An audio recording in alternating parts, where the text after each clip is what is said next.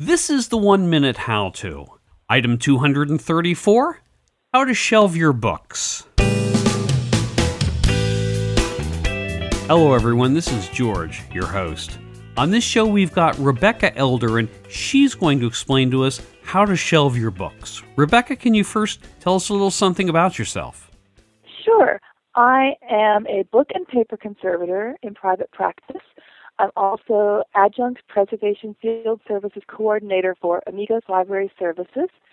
That means that I spend most of my time helping libraries make sure that their important stuff lasts as long as possible. Okay, if you're ready, then you've got 60 seconds. Great. A lot of damage happens when books are shelved improperly, so here's some tips to make sure that things go well for you. First, shelve things by size. Keep your small books with your small books, your medium with your medium, and so forth. This keeps even pressure on the books so that the tall books don't end up slumping over the short ones and being deformed permanently. If a book is too tall to fit on the shelf, either shelve it flat or shelve it with the spine on the shelf and the opening facing the ceiling. Otherwise, gravity tends to pull pages out of the book, especially when you have very heavy volumes. Make sure your books are standing up straight. Good posture keeps books from warping. Use bookends if you need to. Don't shelve things too tightly. You can do lots of damage trying to cram books onto shelves that don't have enough room. And finally, try to keep everything at least 4 inches off the ground. I hope you never have a flood or water leak, but most of them are small, and 4 inches will prevent damage from most water emergencies.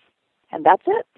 Well, those are some good ideas. I know when I go to the bookstore, one of the things that just drives me up the wall is when I want to take a look at a book and they've got so many jammed in there that it takes some real effort just to get the book out, and I don't even want to think about trying to get it back.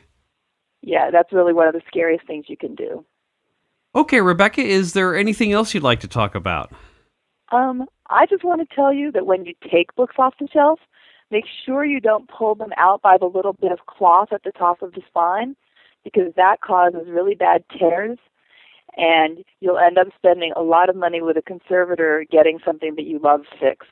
Instead, push the 2 books on either side of the book you want back and grab the book in the middle and pull it out. When you do that, make sure you snug the books on the shelf back up again so that they don't lean against each other and warp. That's it. Okay, Rebecca, thanks a lot. I really appreciate it. Thank you.